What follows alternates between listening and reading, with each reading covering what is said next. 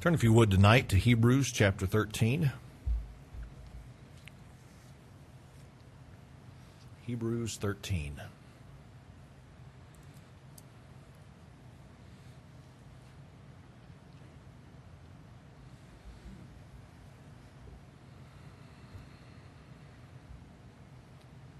Let's go to the Lord in prayer. Father, thank you for this day. Thank you for the time to be back together tonight. I pray that you'd bless these next few moments that we spend together. I pray, Lord, that you would help me to say what needs to be said. Lord, I pray that you'd help it to be a help to each of us tonight. I pray these things now in Jesus' name. Amen. Well, last week we were in verse number 3, and we watched as the writer said to his audience, "Remember them that are in bonds, as bound with them, and them which suffer adversity, as being yourselves also in the body." And we talked about last week how it was clear that there were some in their time frame that they would have been aware of, some who were in bonds, who were suffering the adversity, the affliction, the persecution, the hard times, whatever it may have been. And it seems to have been connected to their faith as a result of their following of the Lord. And so some were being persecuted, others were not. Some were imprisoned, others were not. And the writer simply said this: you need to remember those who are going through the difficult times. You need to remember those who are going through these difficult days. And I tried to remind us last week that there are still people who suffer persecution because of their faith. There are still people who have to suffer the consequences because of the decisions they have made in their spiritual lives.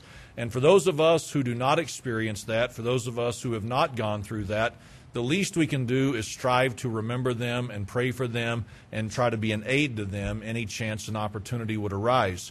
And I said then, and I'm going to say again now, it is easy for us to lose sight of that, is it not? It is so easy for us to get so wrapped up in what's going on in our own personal lives that we forget that there are people out there who are truly struggling simply because they identify themselves as a believer.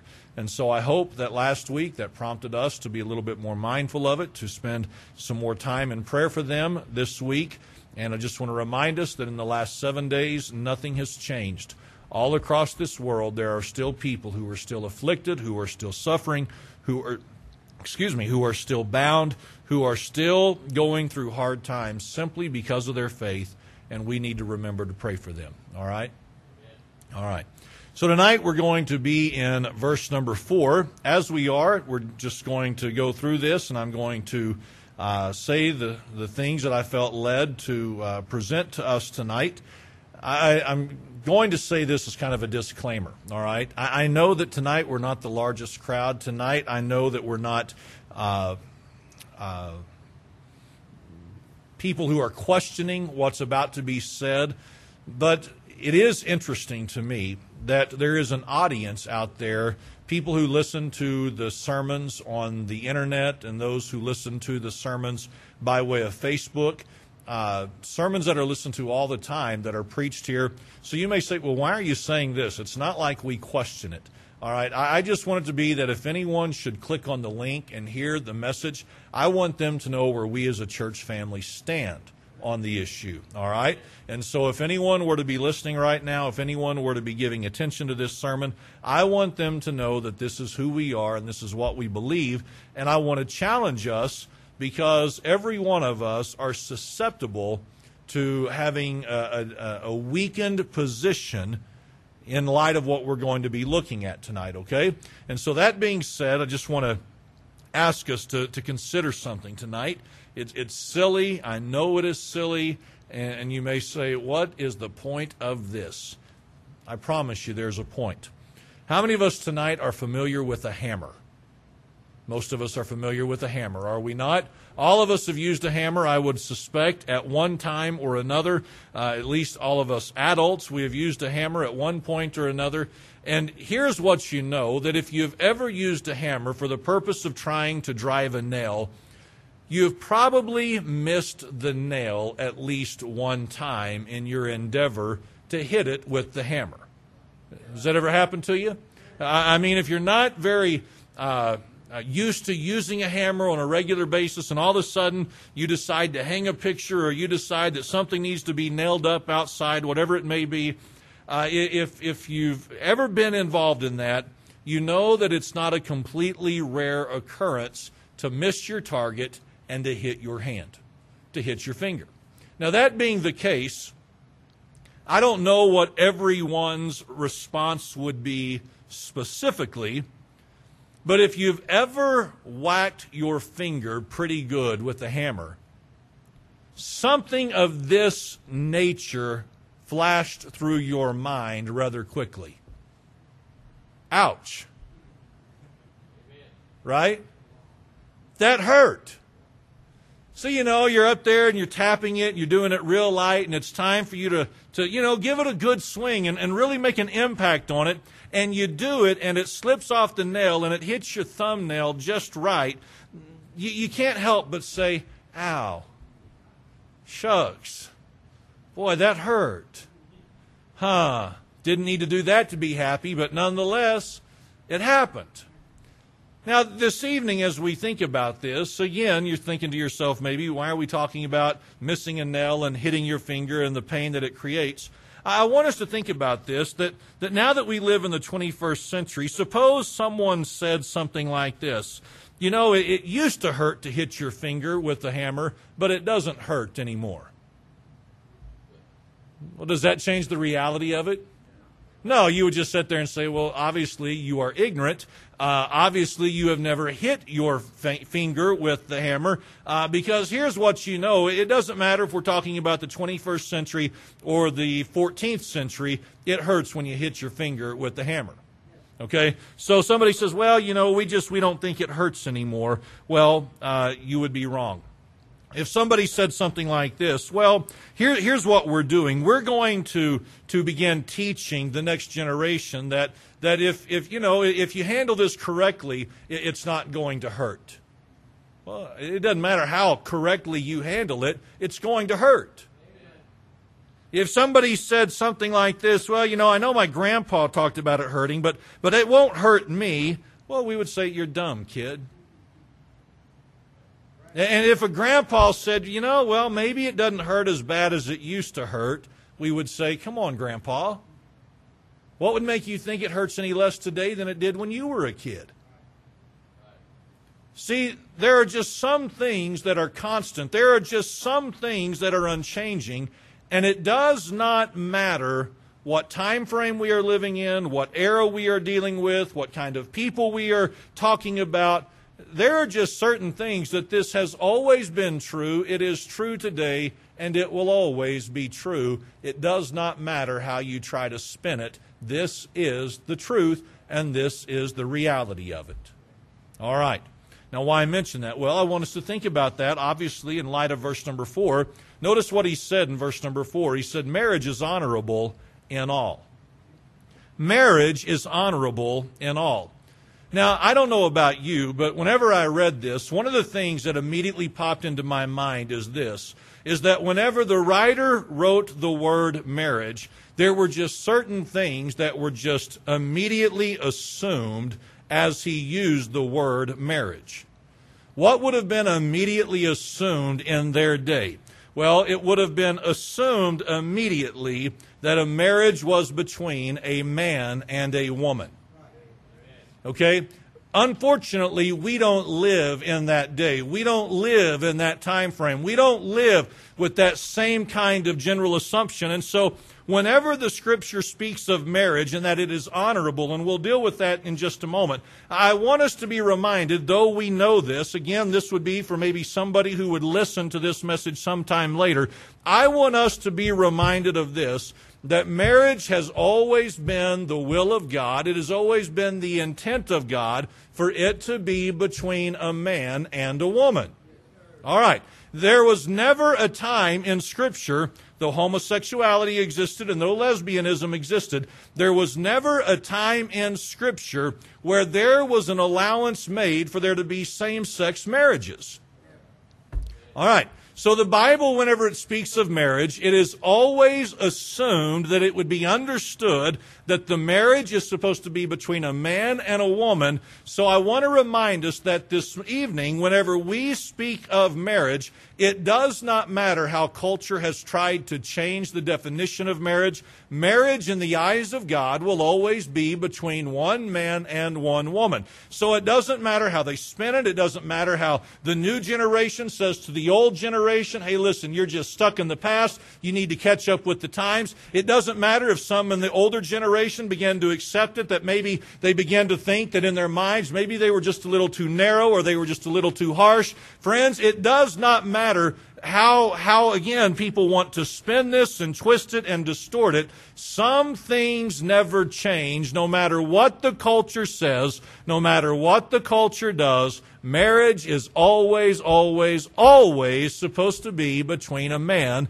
and a woman.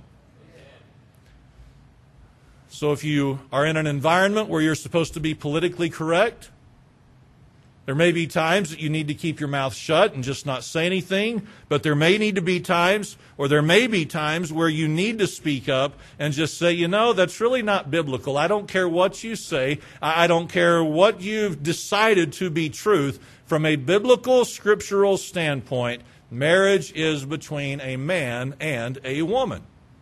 All right.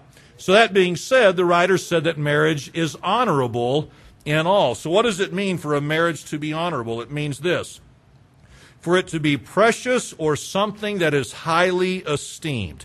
Okay, something that is precious or something that is of value and something that is to be highly esteemed. Okay, and so what the writer is saying this is that marriage is special. This is something that should be viewed with kind of a special kind of affection, with a special kind of a mindset, that when a person gets married and the idea of marriage, this is something sacred and this is something different from so many other things in this life.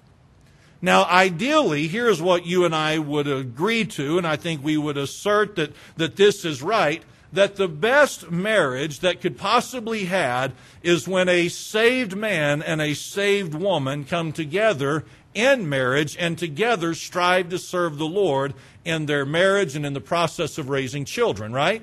That would be the ideal, best situation, is when the man and the woman both love the Lord, serve the Lord, have a desire to please the Lord.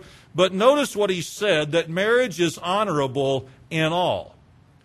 So what does that mean? It means this, that no matter who it is, no matter the situation, no matter the person's spiritual standing, that marriage is still an honorable, sacred, precious, valuable institution. It is something that ought to be esteemed.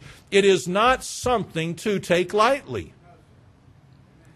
The other day, Susie and I were in a Chick-fil-A, and I happened to be behind this older couple. And the young lady who was waiting on them said this to them: how long have you been married? And the man replied, we've been married 53 years, but we've known each other since we were in second grade. Now, I thought to myself, that is amazing on many different levels. Now, I don't know their spiritual condition, all right? He never said to the lady, now listen, it's a result of me being a child of God and she's a saved, born-again believer. They didn't go through all that. They just said, we've been married for 53 years and known each other since second grade. I'm just saying that was an honorable testimony, no matter who the individuals were. Because marriage is an honorable thing. It is a sacred thing. It is a special thing. And it is something to be highly esteemed. Now, every writer and every commentary that I've researched with or done reading on, here is what would be assumed also, is that not only is marriage honorable, that marriage should also remain honorable. That it should continue to be something, to be a relationship that is esteemed and valued and precious and considered to be something of high value. Now, why is that important? Why would that be something that our generation and our people need to hear today? Because we live in a day where marriage is not really esteemed like it ought to be esteemed. We are living in a society today, maybe like was happening to an extent in their society, but we are living in a society today where people no longer value marriage as they once did. Now, that is evident in so many different ways. Consider the number of people these days who live together outside of marriage. Come on, listen. It's not like a big city problem. Like, them big cities, they've got problems with those people living together outside of marriage. Friends, we've got that all over our little town. People who are shacking up, people who are living together prior to their marriage, and if you were to ask them, so when are you getting married, here's what you'd find. They have no intentions of getting married. They have no real plans of making it official. They're not going to confuse things with this piece of paper. They're not too worried about it because, marriage was good for grandma and grandpa, and marriage was okay for my mom and my dad and, whatever their story may be. But we're just not too worried about that. You know why we're living in a day where so many people are just living together and doing such a thing? It's because we don't honor marriage anymore like we once did. It's just the culture that we're living in. And as Christians and as believers, here is what needs to be our mentality, that it doesn't matter how the world has changed, how the world has shifted, how the world has changed their perspective. We have got to realize that marriage has always been an honorable thing, and it needs to remain an honorable thing forever. It's also obvious that marriage is not honored like it once was, not only because of people's lack of desire to get married, but because of people's lack of determination to stay married. Now, I know who I'm speaking to. Don't take offense. Don't get upset. But let's think about how disposable marriages are these days. It's not because of abuse. It's not because of an unfaithful partner. So many times, marriages fall apart for reasons like this. We don't like each other anymore. I don't find them to be interesting like I once did. The spark just isn't there. Well, duh. Would we be honest enough to admit that the spark is not nearly as bright many years into the marriage as it was at the beginning? Okay, you don't have to admit that. I'm just saying, if we're going to sit here and pretend we're all still a bunch of 19, 20-year-old kids, we're lying to ourselves. Yeah, things change. But that's not cause for divorce. That's not cause for going to find someone else and trying to re-enhance the excitement and the passion and reignite the flames. Listen, we are living in a society that has no respect and no reverence and no esteem for marriage.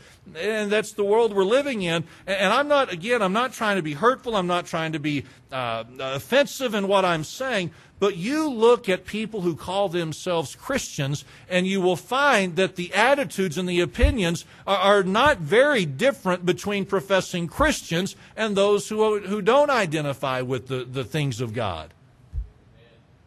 Are you a Christian? Yes. So you're dating this person, right? Yeah. But you're going to get married? Well, no, we're just kind of living together right now and just seeing how it works. Well, time out. I'll just tell you right now, it's not going to work out well. Because that's not the way God designed it.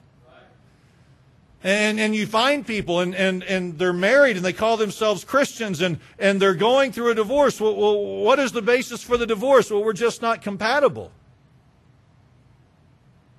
Well, two of y'all need to grow up. This has nothing to do with compatibility. This has to do with you as a Christian recognizing the significance of your marriage, and it is to be honored, it is to be esteemed, and this is not something that is just disposable that you get to throw away because you want to go find someone else. So he said in verse number 4 that marriage is honorable in all things, and he said, and the bed undefiled. and the bed is undefiled. Well, what is the bed a reference to? Well, just going to touch on this quickly and then we'll move on because we're grown-ups and we can understand this. But it's speaking of the marriage bed. And for the marriage bed to be undefiled, that place of intimacy, here's what it means. It means it is pure and it is clean. And so what happens within the boundaries or the bonds of marriage, simple as this. It's a good thing. It's a pure thing. It's a wholesome thing. It's a clean thing that what couples, as a married couple, engages in by way of the married or the marriage bed. It's good and it's acceptable and it's right in the sight of God. Not only is it good and clean and pure and undefiled, it is supposed to remain that way. The marriage bed is supposed to remain undefiled. So what does that suggest? It suggests this, that it can be defiled. So here is marriage and the marriage bed, the relationship between a man and a woman and the intimacy that they would enjoy as a married couple. The writer says it's honorable and it's undefiled and it's implied and it needs to stay this way. But knowing that it can be defiled and knowing it can be contaminated, the question then would be this: what contaminates it? What fouls it up? What makes it unclean? So notice what he alludes to next in the verse. He said, but whoremongers. But whoremongers. Well, what is a whoremonger? Well, a whoremonger is a fornicator. That's what a whoremonger is in this context. It is a fornicator. We know what a fornicator is, don't we? It's one who engages in sexual activity prior to marriage. Okay? Now, I want us to see this, that it is impossible to be a fornicator and suggest that that person honors marriage and esteems it and values it as something that is precious. It is absolutely impossible for someone to be fornicating, for someone to be engaging in something prior to marriage, something that has been reserved only for the couple after marriage. It is impossible for them to engage in that lifestyle and for them at the same time to suggest that they honor what God established in marriage. Now, friends, if you don't think that's important in today's culture, you're not really aware of the trends that are taking place. There are people all over, again, living in fornication. That is their lifestyle, that is their approach to their relationships. They would call themselves Christians, they would call themselves children of God, and they would even go so far as to suggest that they honor marriage and that they honor the marriage bed, and nothing could be further from the truth. You cannot engage in that manner of life, you cannot engage in that lifestyle and honor marriage in the way it's supposed to be honored. So when someone engages in fornication, here's what has happened. They have disrespected marriage and they have defiled the bed that is supposed to be pure and clean between a married couple.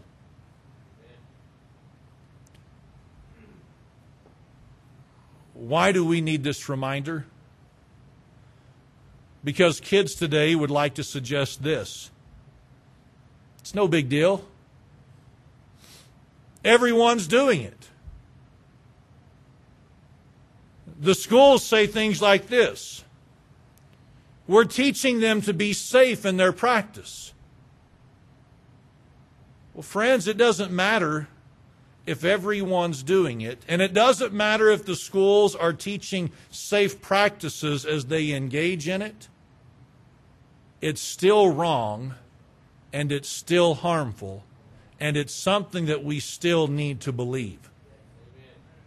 You and I cannot afford to say, well, maybe I'm just too old school. Maybe I just need to start accepting that kids aren't going to behave certain ways anymore. I just need to start realizing that this is the way it's probably going to be. You and I cannot afford to adopt that kind of mentality, and I'll show us why in just a couple of moments. But again, when someone lives in fornication, they are completely dishonoring marriage. And they are defiling what the marriage bed is supposed to be.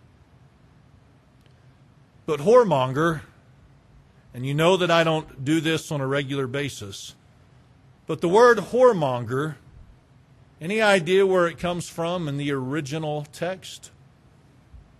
It comes from this Greek word, pornos,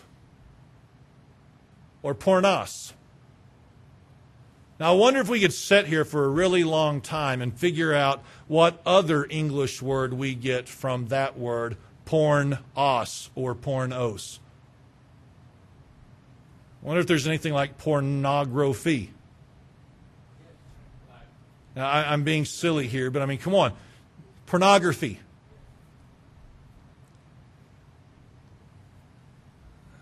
I want us to see this, and again, I know that you know this, but it is impossible.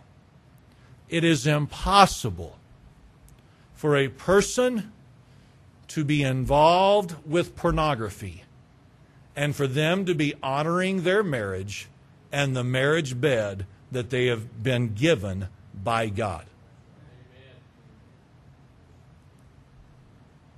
No one can suggest that they honor their spouse in the way that God designed them to honor one another, and no one can suggest that their marriage is honorable if they are engaging in pornographic activity. It's impossible. That image of that person is not our spouse. So to be partaking of such images, to be partaking of such activities, whatever it may be, if that is a practice that someone adopts for their personal lives, it is defiling their marriage in every sense of the word. I know you've heard this just like I've heard it, but I'm going to say it anyways.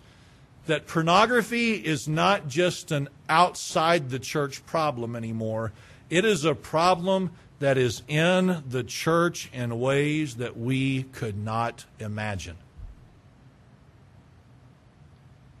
I know pastors, plural. I know pastors who have admitted to addiction to pornography. It is so rampant. It is so available. It's not something that we have to order through the magazines and have it delivered to our house. It's not anything that we have to be sneaky about anymore. It is so prevalent. It is so available. You know this. All we have to do is Google it, and it's available to us.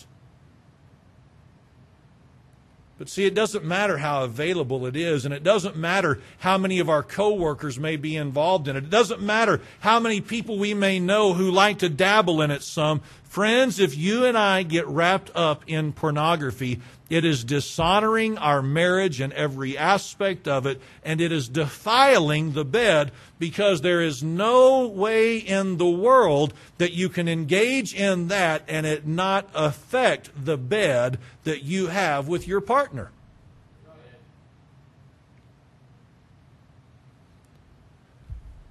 I know pastors who are addicted, who have been addicted to it.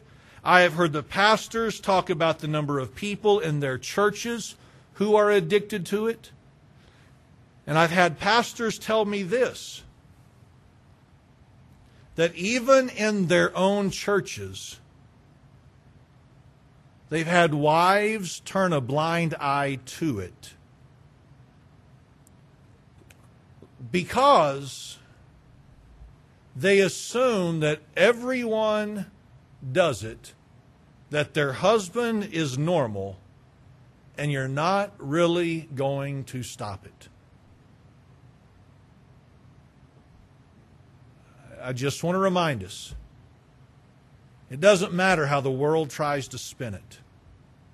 It doesn't matter how the world tries to present it. It messes up the marriage. And in a marriage, let me just say this, in a marriage, there are some, for reasons I don't quite fully understand, but where they have together brought in the pornography. Friends, that defiles the marriage and the bed as much as if just one of them is engaged in it. It doesn't matter that it's consensual. It doesn't matter that both are okay with this. Listen, it's not anything that we as God's people need to be dabbling with whatsoever. So we know what our search history is like on our computers. We know what we've got available to us on our smartphones. We know what we can watch on TV. And I just want to bring it to our attention tonight that if you are messing with pornography at all, it doesn't matter if you are single or if you are older and already married, if you are dabbling with pornography, you are messing up your marriage. End of discussion. There's no place for it.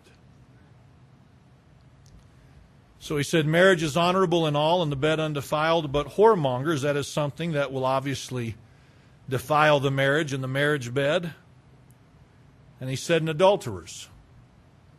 Again, this seems to be an implication of something that would kind of foul up the honor of the marriage. We know what an adulterer is, don't we? Of course we do. It's someone who decides to have a relationship with someone other than their spouse. Okay, that is definitely going to defile the sacredness of a marriage. It doesn't matter if the world says that it's okay for men to have something on the side. It doesn't matter if the world says, hey, listen, everyone's going to kind of partake in this and it's just the way things are. It doesn't matter if that's the new kind of norm. It does not matter what is being said. The adultery of a marriage partner always defiles the bed. Amen. Even when there is forgiveness, and even when there is reconciliation, it contaminates things.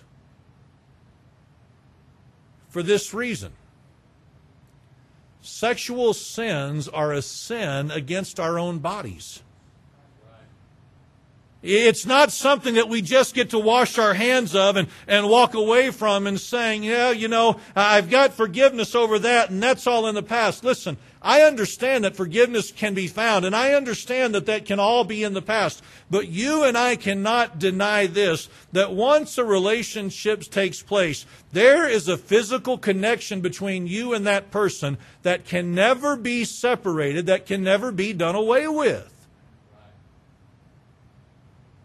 And as God's people, we have got to see the seriousness of adultery because Satan would love to destroy marriages with one or both parties committing adultery. It doesn't matter if everyone else is doing it. It doesn't matter if your coworkers are engaged in it.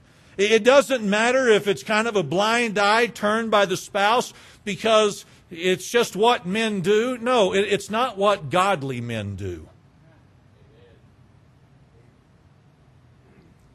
Godly men and godly women, they realize this marriage is something that is honorable. This is something that is to be esteemed. This is something that is valuable. This is something that is precious. And the marriage bed, it is pure, it is clean, it is undefiled, and it needs to remain this way. It needs to remain this way. We cannot afford to contaminate it and to foul it up with fornication, with pornography, with adultery, or any other kind of sexual vice that may be out there. For this reason, notice what he said next. He said, but whoremongers and adulterers, those who would defile what is honorable and undefiled, he said this, God will judge. God will judge. Can I ask you to just ponder a question this evening? Do you ever think of God's judgment and think of something enjoyable? I don't. Do you ever think of God's judgment and think of something that'll be painless and easy to endure? Again, I don't. What is the writer saying? The writer is saying this, for the whoremonger and for the adulterer, you know what? God always deals with this, and God always addresses this. And friends, when God is forced to address sins in our lives, you know what? It always hurts. It's like taking that hammer and trying to drive the nail and missing and hitting the thumb. It doesn't matter who the person is, it hurts. It doesn't matter how young they are, how old they are, or somewhere in between, it hurts. What we have got to be reminded of tonight, and I want us to be reminded of, is this, is that it doesn't matter if we're talking about young kids who are messing up their purity, who are experimenting with things they ought not be experiencing or experimenting with. That is going to hurt them in the long run, and we cannot afford to change our position on things just because kids will be kids.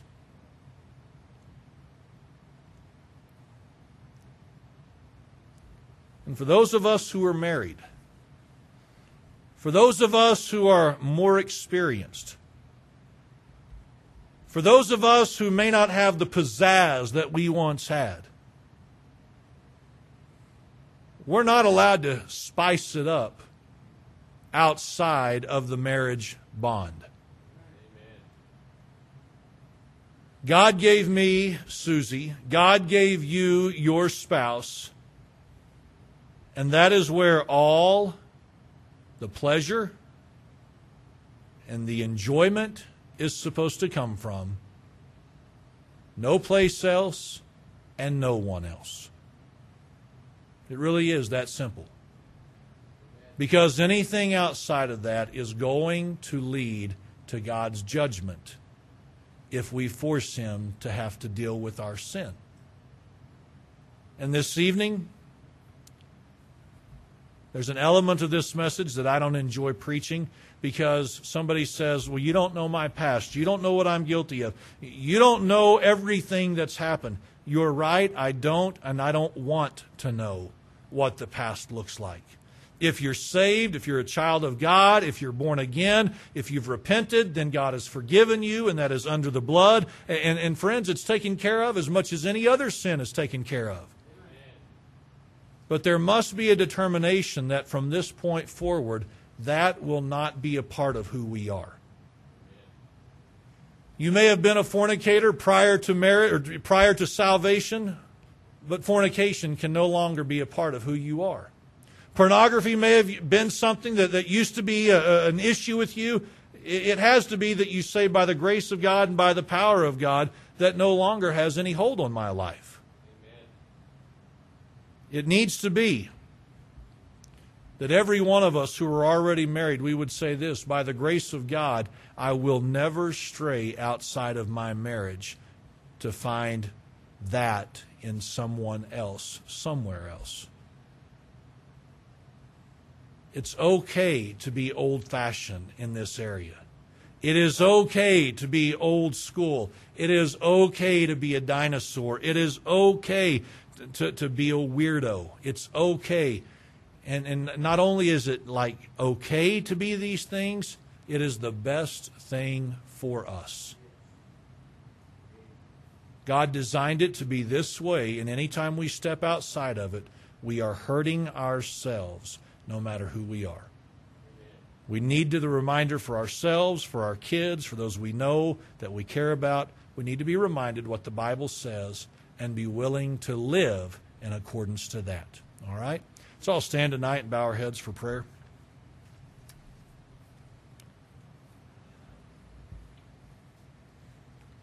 Father, as we come to you this evening, I pray that you would help us to be men and women who are reminded tonight of nothing else but the purity of marriage and how you've designed it and what it's supposed to look like. And God, I pray that that would be our desire, not only for ourselves, but for those that we love and care about. And Lord, that we would never be willing to change our position just because it seems like we're out of date and out of touch. So I pray that you'd help us to honor you in our physical lives in this area. I pray this now in Jesus' name. Amen.